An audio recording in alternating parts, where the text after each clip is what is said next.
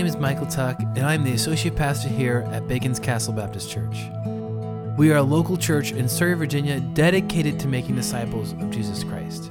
This is the weekly podcast that we put out for our local church family and the church as a whole. We hope you enjoy this week's podcast.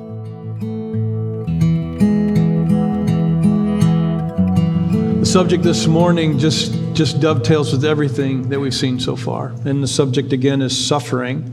I told you that underlying all of Peter's first letter, or interweaving throughout all these different things that he's going to be saying, is this idea of suffering. And so in chapter 4, verses 1 through 6, Peter's going to go back to it. If you missed last week's talk, I would really encourage you to go listen either on the podcast or the live stream, because Peter just had some wonderful things to say to us when we suffer. How we walk through that suffering. And I believe this morning he's going to add more to that. He just can't seem to get away from this theme of suffering. But to do so, as we continue on, I felt like I need to go back real quickly and just kind of catch us up contextually, because this is a continuation of actually chapter 3, verses 18 through 20. If you were here, I told you those verses are very hard to interpret with any certainty. They have been interpreted all kinds of different ways. But I shared with you last week, and again, you can go back and listen to the other ways people have looked at those verses, but I shared with you that I thought that Peter meant he was holding up Jesus and Noah as examples of suffering and righteousness and God delivering them, God delivering Jesus by raising him from the dead, and God delivering Noah as a preacher of righteousness in his day to the men and women that were his contemporaries. They did not listen. God delivered him through the flood along with his family. And then I shared with you that because of the faithfulness of Jesus and the faithfulness of Noah, God delivered them. In the same way as we're faithful to the Lord is going to deliver us. And I told you that it's through their faith demonstrated that God would save them. And so for Noah, it was the demonstration of his faith in building the ark. And for us, Peter goes on to say it's our faith that's demonstrated in the obedience of baptism. Unless you confuse or conflate the act of baptism, he's very quick to say, I'm not talking about the actual action of baptism. I'm talking about the appeal and faith of a good conscience to God through the Lord Jesus. And so I told you that is what Peter was talking about last week. In chapter 4, we begin chapter 4 with these words, "Therefore, since Christ suffered in the flesh, arm yourselves also with the same understanding." Now again, we've talked about this so many times, but the therefore always looks back, and it usually always brings forth application and instructions. And so actually, the verse makes it clear that Peter's reaching back to chapter 3, verse 18, where he talks about Jesus suffering in the flesh. And he says, because Jesus did that, therefore, and he's going to give us, I want to suggest to you a threefold challenge that stems out of that suffering of Jesus, okay? And so here's the threefold challenge for his listeners, for his readers. This is a threefold challenge for us today. Here's the first part. Because Jesus suffered, choose to think like Jesus. I could say choose to be like Jesus. Peter says, arm yourself with the same understanding. So in other words, choose to think like Jesus. It's sort of like what Paul said to the Philippian church in chapter 2. You remember Paul said this to them, have this attitude in yourselves, which was also in Christ Jesus, that though he existed in the form of God, did not regard equality with God something to be grasped, but emptied himself, and taking on the form of a bondservant and being made in the likeness of men. But again, the point being, have this attitude in yourself. Have this way of thinking in yourself is what Paul says to the church at Philippi. It's what Peter is saying to us this morning. Think like Jesus. And now all through the scriptures, all through the New Testament anyway, we're told to be conformed to the image of Christ. Romans chapter 12. We're told in Romans 8 that this is the goal that God has for all of us who follow Jesus, that we're going to end up being like him, being made in his image. I mean, being, what exactly did he say? Being conformed to his image. So that's the goal. That's what God's doing. So here's the first challenge. Because Jesus suffered, You be like Jesus. You think like Jesus. Now here's the second challenge. It actually kind of defines how that thinking is. Again, I'm going to start with verse 1. Therefore, since Christ suffered in the flesh, arm yourselves also with the same understanding. What? Here it is. Because the one who suffers in the flesh is finished with sin. Here's the second challenge. Choose to die to sin, even if it means suffering. Choose to say no to sin, to die to it, to put it behind you, even if it means it's going to cost you great suffering. Now, here's some words of Peter, like I said last week, that are really hard to understand with any kind of absolute certainty. These words have been interpreted several different ways. Some people understand them to mean that if you suffer, it has such a purifying effect on you that you'll never sin again. I just don't think that's true. Anecdotally, I don't think that's true. Christians suffer greatly around the world and they still struggle with sin. So I don't think Peter's trying to say that those who suffer have somehow been finished with sin so they never sin. Rather, what I think he means is what, again, Paul says to the church at Rome. Listen to him in chapter 6. It says, now if we died with Christ, we believe that we will also live with Christ. This is Paul speaking. For we know that since Christ was raised from the dead, he cannot die again. Death no longer has mastery over him. The death that he died to sin once for all, but the life that he lives to God. In the same way, count yourselves dead to sin, but alive to God in Christ Jesus. Like Paul, here's what I think Peter means. He's saying that if you're willing to suffer for Jesus, it is indicative of the truth that you have chosen to die to sin. You have counted yourself to be dead to sin. You have said, I have finished with sin. If you're willing to suffer for Jesus, he says it's an indication that you have finished with sin. Have this mindset in yourselves. Have the same understanding that Christ suffered for sin. Now again, Christ didn't suffer for his own sin. He suffered for our sin. But if we're willing to suffer, he's saying it is that you have finished with sin. Now, Peter, listen, Peter is not making a statement of perfection. He's not saying that when you choose to suffer for Christ, that somehow you've reached some sinless impeccability. Big word, meaning that you cannot sin. But rather, it's a statement of heart that when you and I are willing to suffer and even suffer death, which is the ultimate suffering that Christ did for us, if we're willing to suffer death for Jesus, we have put an end to sin. We have said no to sin. We have said we're going to die to sin. I wonder this morning, let me just wonder out loud. You wonder with me. Have you and I counted ourselves dead to sin? Have we made a choice to be finished with sin? Let me confess here to you. I've made these choices so many times only to renege on them, only to take them back again. But that's what I think Peter's telling us. Because Christ suffered, think like Jesus. Have the same understanding. And that is that you have died to sin, so therefore choose to die to sin. And then practically, here's the third challenge. And really, maybe this is point A, B, and C of the same thing. But look at what he says. The third thing is choose to live what remains of your life, saying yes to faithfulness to God and no to your own sinful desires. Now, I want to go back and I want to read it all again. It's not very long. Therefore, since Christ suffered in the flesh, arm yourselves with this same understanding. There it is. Think like Jesus, because the one who suffers in the flesh is finished with sin. Because you've been willing to say, I'm dead to sin, in order to live the remaining time in the flesh, no longer for human desires, but for the will of God. Think like Jesus. Choose to die to sin, and then choose practically to not sin anymore. To practically not live for your own sinful desires, but to live for the will of God. Now let's be really honest. Really easy to say, isn't it, Pete? It's really hard to live out, right, Micah? I mean, this is not something that we can just say and it's like it's real easy. So Peter, if you would, he kind of gives us some helps. And so he gives us two reasons to say no to God and no to sin and yes to God. Here they are in verse 3. For there has already been enough time spent in doing what the Gentiles choose to do, carrying on an unrestrained behavior, evil desires, drunkenness, orgies, carousing, and lawless idolatry. So here's his first reason why he says, do this. Say no to your sinful desires. Say yes to God. He says, because you've already had enough time to be living your life for your own sinful desires. It's time that you begin to live for God. Now, he lists several things there. It was a long list. Did you see that? But I tell you what, if you boil it down, it's just two things. It's drunkenness and sexual immorality. It's drunkenness and immoral sexual behavior.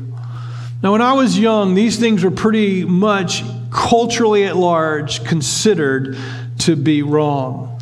Today, partying that involves much drinking and much sex without commitment is accepted in our culture today. Reporters for college life, including students and school administrators, health experts, pollsters, this is what they say. College life is a, quote, booze-fueled, sexually charged campus environment marked by emotionless, too cool to care hookups, low self-expectations, and high pressure to be normal by sleeping around. In a survey of 187 students at an East Coast college, 70% of them reported hooking up. That is, having a brief sexual encounter with someone who is not much more than a stranger, devoid of any expectation of things developing into any relationship. But it's not just high school and college. Drinking parties with licentious sexual behavior has become commonplace in our culture. If you don't go to college, it's true of the country life. And if it's not true of the country life, if it's true in the country life, it's true in the city life as well. And anecdotally, I'd almost say that it's true just in even stretching into our midlife, right? This is basically what our culture has accepted. Here's Peter's point. You've had plenty of time to live like that. If you're going to follow Jesus, choose to not live like that. Choose to live differently. Live for the Lord. Now, I've been talking about our culture, but can I just say that even amongst the church, even amongst us that believe, right, embracing drinking parties and sexual license among us, it's way too common among us as well. So here's what I want to say, and I want to say to young people, I want to say to all of us, but I want to say to young people in particular, listen carefully to what I'm saying. Drunkenness and sexual license, morally speaking, are intrinsically wrong. They're sinful. And I get it that our culture says otherwise. I get it that our culture speaks different. Jenny, and I won't mention her last name. I don't know why her last name was included in this report.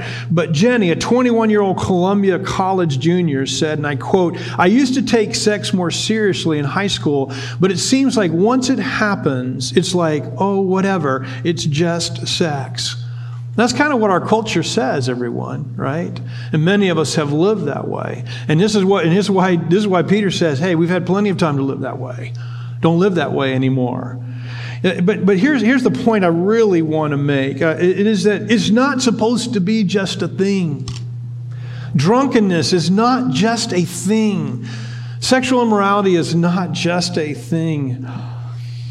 Peter goes on, if you choose to fight sin and follow God, not giving into your own desires, i.e. drunkenness and sexual license, he says, this will happen to you. So young people, listen to me, okay? This will happen to you. Verse 4, they are surprised that you don't join in with them in the same flood while living, and they slander you. People will be surprised. Your peers that don't follow Jesus will be surprised. Wow, you're still a virgin? What's wrong with you? Wow, you're not engaging in this? What is wrong? Are you scared? Are you a sissy? You will be slandered. Why don't you get drunk with us? Why aren't you hooking up? Or better yet, why aren't you sleeping with your girlfriend? Or why aren't you sleeping with your boyfriend? What's wrong with you? It says they will be surprised at the choices you've made, and they will slander you for them. You know, I wonder if this is why those of us who follow Jesus have fewer and fewer lost friends as we get older. Because I think two reasons could be the cause of that. One of them is that our friends don't want to hang out with us anymore, right? I think that's possible. But I think there's another reason also, that we can have less and less friends who follow Jesus because we don't want to be ridiculed. It's easier for me to hang around with you who agree with me and who live like I do, It's easier for me to hang with you guys than it would be for me to put myself in a place where people are going to ridicule me for how I'm living, right? So maybe that's why we have fewer and fewer friends. I'm not saying that's a good thing. I'm just trying to understand why is it the longer we follow Jesus, we have fewer and fewer friends that don't know Jesus. When we're supposed to be salt and light. We're supposed to be out of the salt shaker into the world, right? Then Peter gives us a second reason to say no to sin and yes to God. Verse 5. He says, they will give an account to the one who stands ready to judge the living and the dead. The second reason is that we're all going to have to give an account to God. He says them, right? But I don't think Peter would mind if I say, hey, this is all of us. We'll all give an account to God one day, the living and the dead. And the reason why you should love God and follow God is you're going to have to give an account to God one day. Because you had to stand before him one day.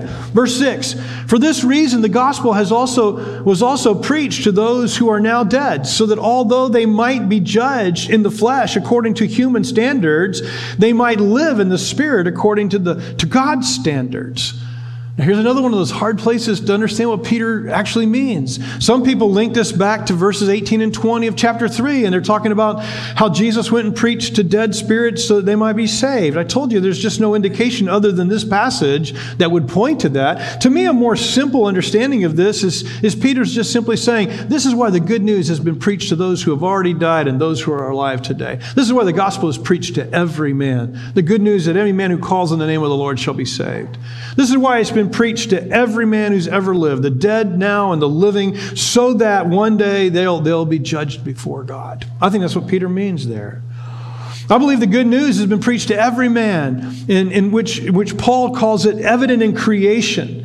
Evident in creation, evident within each man. I'm not talking about the good news that Jesus pays for our sin. I'm talking about the good news that whoever calls on the name of the Lord will be saved. And I believe that Paul is saying here, that Peter is saying here, he's saying, hey, the reason why you should live for God is because God has preached the good news to you, and one day you're going to have to answer to him. So Romans chapter 1, Paul says in verse 18, he says, anybody who suppresses the truth that God has put in their heart and God has evidenced to them in creation, they will answer to God.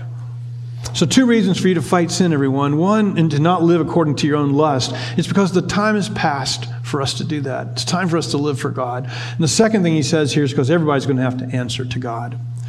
Now, verses 7 through 11, Peter's just, I guess, sitting there writing, thinking about what he wants to encourage these people with. 7 through 11 is really a little bit different. It's not about suffering. And so I'm going to skip over it because I want to stay on the theme of suffering, because when we get back to verse 12, he's back on suffering again. And so 12 to the end of the chapter are his final thoughts on suffering. And some of this is going to be repeat of stuff he's already said. Some of it's going to be new stuff, but let me share it with you, okay? And this will go by quick. We're just going to work our way through the last verses in this chapter on suffering. This is what God wants to say to all of us this morning. Here's number 1. We should accept that suffering will be a part of our lives, even suffering for Jesus' sake. Look at verse 12. Dear friends, don't be surprised when the fiery ordeal comes among you to test you as if something unusual were happening to you. Don't be surprised that you suffer, everyone, because this is the lot for all of us. We all suffer. On Thursday morning, I went to hear Nick Ripken give some nuts and bolts about missions. And one of the things that was just so clear is that so many believers are suffering so violently for Christ, even in this day. Even today they are suffering. And we're surprised when we have just the littlest of suffering. Peter says, don't be surprised, because it's not unusual. This is what happens to all of us, he seems to be saying. All of us are going to suffer. People say, why does a good God, here's some apologetics for you, okay? Why does a good, all-powerful God allow suffering in his world? Why do we suffer? Why do people who love Jesus and are seeking to morally follow Jesus, why do they suffer so greatly? This becomes our theodicy. This is a question we have to answer. Why do good God's people, let me put it that way, why do God's people suffer when God's omniscient, omnipotent, and all-powerful? Omniscient and all-powerful. Why do we suffer like that? And you know what the answer is? I'm going to give you the answer. I don't have a clue. I have a theodicy. Let me rephrase that. I have a theodicy. My theodicy is that I believe that God created free moral creatures, and for them to have free moral ability, there had to be the ability for sin and brokenness and fallenness. That's why I believe there's evil in the world. But why does evil happen to you? Why does sin and suffering happen to you? I don't have a clue. But here's the one thing I want to say to you. Listen carefully to what I'm going to say here. This should really impact you. I don't know why an omniscient, omnipotent God allows suffering, but I do know this. That same omniscient, omnipotent God became one of his creatures, and then you know what he did? He entered into our suffering, and he suffers right alongside us. So whatever you want to accuse him of, he didn't just allow suffering in your life. He entered into that suffering himself. And that ought to say something to you about the Creator, right? That he would, for whatever reason, maybe you don't agree with why he's allowed suffering. Maybe your theodicy is different or whatever. God entered into our suffering, and Peter says, you should not consider it because Jesus suffered. You should not consider it unusual if you suffer, because we all suffer. Number two, every suffering in our life comes as a test. The fiery ordeal, he says, the fiery ordeal comes among you to test you. Every bit of suffering is God testing you. Here's the test. Can you love God in the midst of your suffering? Can you do what Meredith sang about in her song? Can you say, I don't understand, but boy, I just love God. I'm going to trust God. He's with me. Every suffering in our life is a test. The Bible says God does not tempt me. God doesn't want me to fail. God's not tempting me to fail, but God does test us.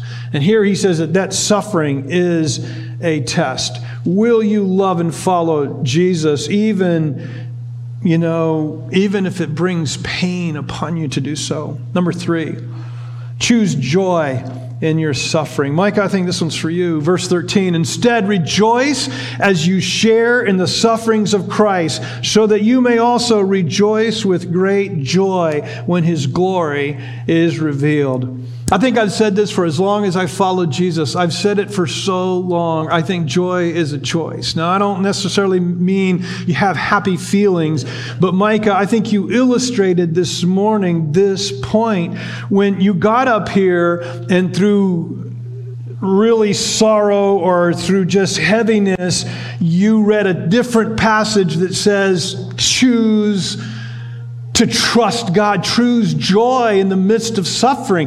This is what Peter says. Rejoice in your suffering. Choose it. Now that doesn't make the pain any less. That doesn't make it easy for us to suffer. I am not saying that at all. But I am saying that somehow in the midst of my suffering, I can choose to trust God, and I can choose to be content, and I can choose to have joy in the midst of all of my hurt and all of my sorrow. I can make that choice. Peter says, choose joy, listen, so that you can have great joy when Jesus is revealed in glory. What's that? When is Jesus revealed in glory? We sang about it.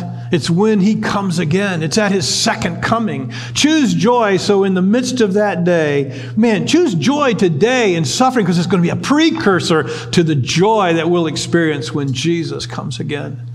I don't know if you listen to Dick Lane's podcast, and I may get his point a little bit off, but this is how the first part really took me off in my imagination. But in his podcast, Dick Lane was talking about when something really bad is about to happen and it doesn't happen to you, and how you feel when you step through that and you're out of it and you're like, whoa, that was so close, but God did something, and the joy you feel. And you know what I thought of? When he's talking about that, he gave the illustration of being out on the river and a storm coming up, and right before his little boat would have been sunk, they made it to land. And he talked about how great it felt to be on dry land. Here's what I thought of. What it's going to be like in the resurrection to open my eyes and know that I am not walking by faith anymore. I'm walking by sight. It's real. I can see it. I can touch it. I can feel it. I can see Jesus, and I can see my son, and I can see my Father, and I'll know and I'll know, not by faith. And again, I'm not trying to minimize faith, but we walk by faith, not by sight. There's a difference. And all I could think of as I was listening to Dick Lane speak was about what is it going to be like to step through that veil of death into the resurrection and know.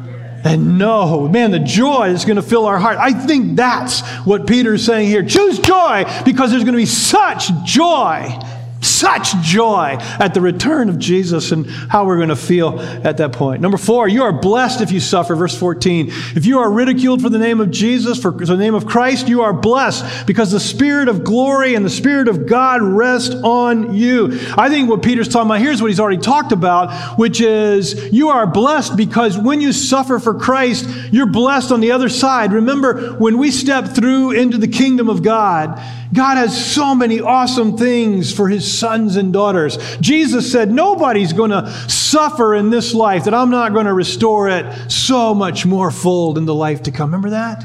Okay? But so I think he's talking about that. But there's an immediacy about this text too. Do you see that? Here's the immediacy. Because the Spirit of glory and the Spirit of God rest on you. Here's the blessing. When you're suffering, there's something about the Spirit of God. He's going to be with you. He's going to rest on you. He's going to walk with you in that. And I've heard it. I've heard it from people who suffer. I'm not talking about suffering the way we might suffer. I'm talking about people who suffer for Jesus. They talk about the sustaining power of the Spirit of God being on them. And that's what Peter says. You are blessed because God's going to be, the Spirit of God is on you to walk with you and to sustain you and hold you up. Number 5, don't suffer because of sin. Verse 15, let none of you suffer as a murderer, a thief, an evildoer, or as a meddler. Man, if you're going to suffer, suffer for Jesus. Don't suffer because you're being sinful. Don't suffer because you're making poor choices to not be like Jesus. If you suffer because you're a jerk, if you suffer because you're selfish, if you suffer because you're prideful or arrogant, man, that's on you. There's no blessing in that. Don't suffer for those things. If you suffer and lose your job because you're late all the time, that's not what he's talking about. If you suffer and you go to jail because you stole something, if you lose your children because you were an abusive or selfish parent, that's not what he's talking about. Let no one suffer for unrighteousness. If you're going to suffer, suffer because you're following Jesus and loving Jesus.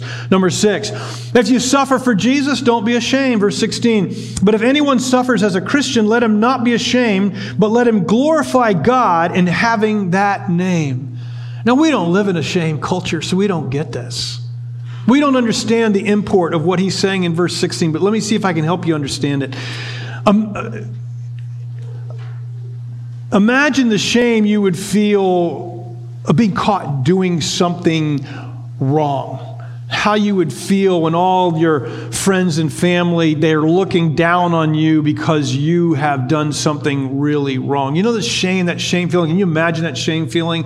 Imagine that you feel that shame feeling, you feel that same identical feeling if you're suffering because people have this idea that you're suffering because you've done something wrong. So the shame that you feel comes on you, not because you're guilty. See, we feel shame in our culture. We're a guilt culture. Guilt brings about shame in our culture, right? But there are cultures that are shame cultures, and they feel shame for things we would never feel shame for. If I'm suffering for Jesus, I wouldn't feel shame. I'd be kind of proud about it, right? I'd be, man, I'm suffering for Jesus. And I'd want all you, I'd feel good about that in front of you all, right? But imagine a shame culture where suffering means you've done something wrong. And you feel the shame. He says, man, don't feel shame if you're suffering for Jesus. Say no to that shame. Refuse that shame because there's nothing to be ashamed. You're bringing glory to the Father. You're bringing glory to the Son when you suffer for Him. So again, he says, don't take on that shame. Even though people feel contempt for you and they look down on you in your suffering, you hold your head up. You hold your head up and you are blessed. Be filled with joy. Choose joy in the midst of that instead of contempt. Be faithful to the Lord. Be faithful to the Lord. Number 7, there's just 2 more and I'm done. Our suffering is a precursor to the suffering of those who reject God and His good news. Verse 17. For the time has come for judgment to begin with God's household. And if it begins with us, what will the outcome be for those who disobey the gospel of God? And if a righteous person is saved with difficulty, what will become of the ungodly and the sinner? In some way, here's what Peter is saying. Our suffering, even unto death, is pointing people, all people, including those who are bringing suffering on us, that they will suffer, and they will suffer death. He's saying our suffering is the beginning. It's a precursor to what's going to happen to the ungodly. And then Peter quotes the Proverbs, and he says, if the righteous are saved with difficulty, what will become of the ungodly? And I thought about that. Is it difficult to be saved? It's not difficult to be saved, everyone. Jesus atones for our sin. And you know how that atonement gets applied to your life? By faith, you call out on the name. Whoever calls in the name of the Lord will be saved. You see, so being saved is really, it's simple. Jesus did it all. We just call on the Lord and follow Him. For by faith you've been saved through faith. It's how did I mess that one up? For by faith.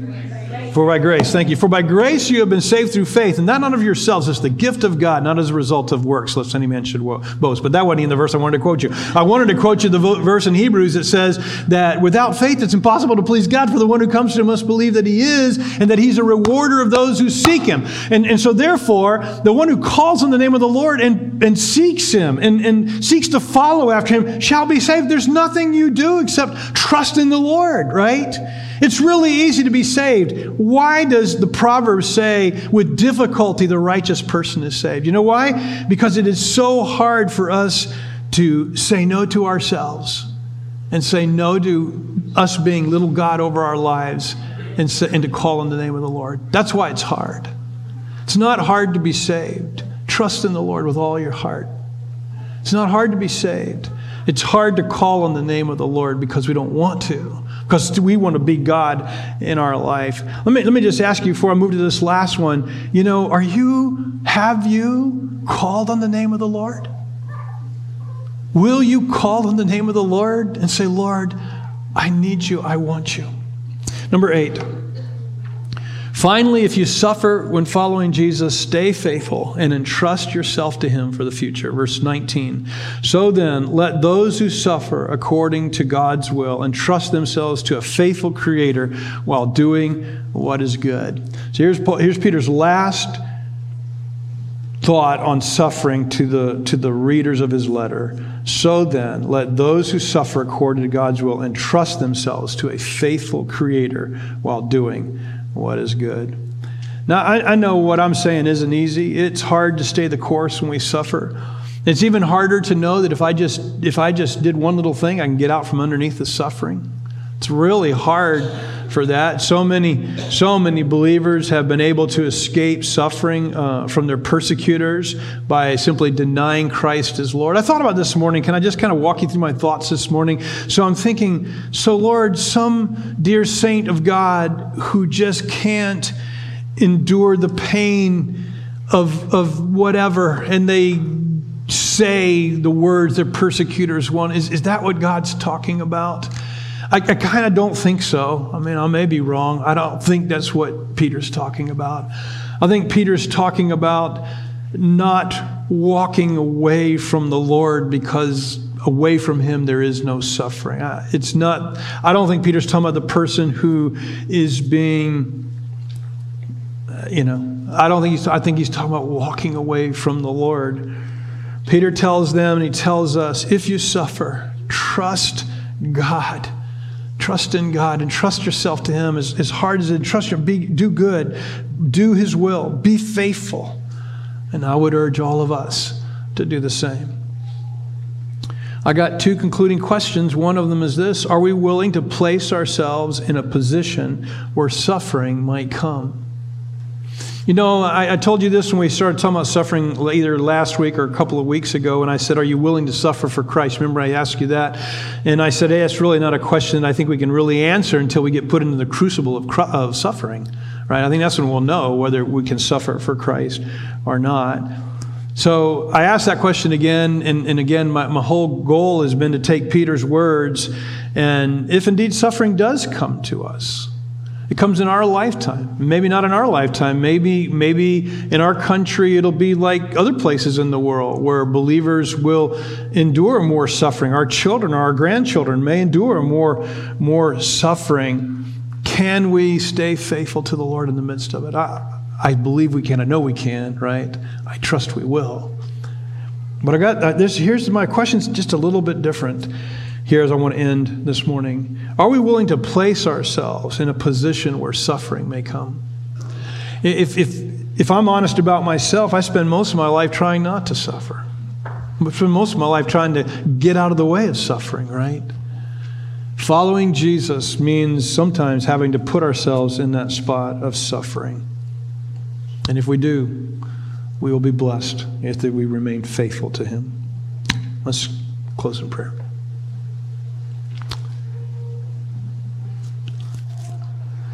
So many things bouncing around in my head this morning, Lord, but I just want to thank you that for all our brothers and sisters that are truly in the crucible of suffering this morning. Even as we're sitting here in the luxury of this nice building with its temperature control and all, we got brothers and sisters who are in prison, brothers and sisters who have lost everything to follow you, and they're living in the middle of that right this very minute. Lord, I thank you that Peter's words are so true for them.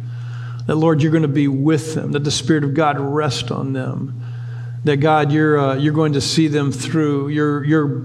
They are blessed, Lord. They are blessed, and that, Lord, you're going to watch over them. Thank you for that promise, Lord. We would like to pray, Lord, that you would come again, because we know that the persecution and suffering of ourselves and everyone, it so hinges on your return. Lord, when you return, all that will come to an end. So we would even say this morning, come, Lord Jesus. Father, as I close in prayer this morning, I would just like to ask you to help us, Lord, do two things. One is to be willing to put ourselves in the crucible of suffering, if indeed we might be faithful to you in that way, if indeed we might further the gospel that way, if indeed we might just impact people around us in that way. Lord, help us to be willing to step into the place of suffering for your kingdom's sake. And then, Lord, I would pray for all of us, Lord, that when indeed suffering comes to us, because Peter told us it's not a rare thing, it's not something that we should be surprised by, but rather we should expect. Lord, when it comes, may these words of Peter reverberate in our soul. Lord, may they be there to remind us. Thank you for the Word of God that we can carry with us always, so that we can read again and again and again what Peter told us about suffering. And I pray this prayer in Jesus' name. Amen.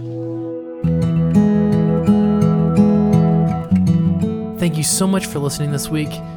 If you have any questions, you can email them to Pastor Jimmy at baconscastle.com. Also, check out our website at baconscastle.com to get to know us and see what God is doing locally here in Surrey. Be blessed.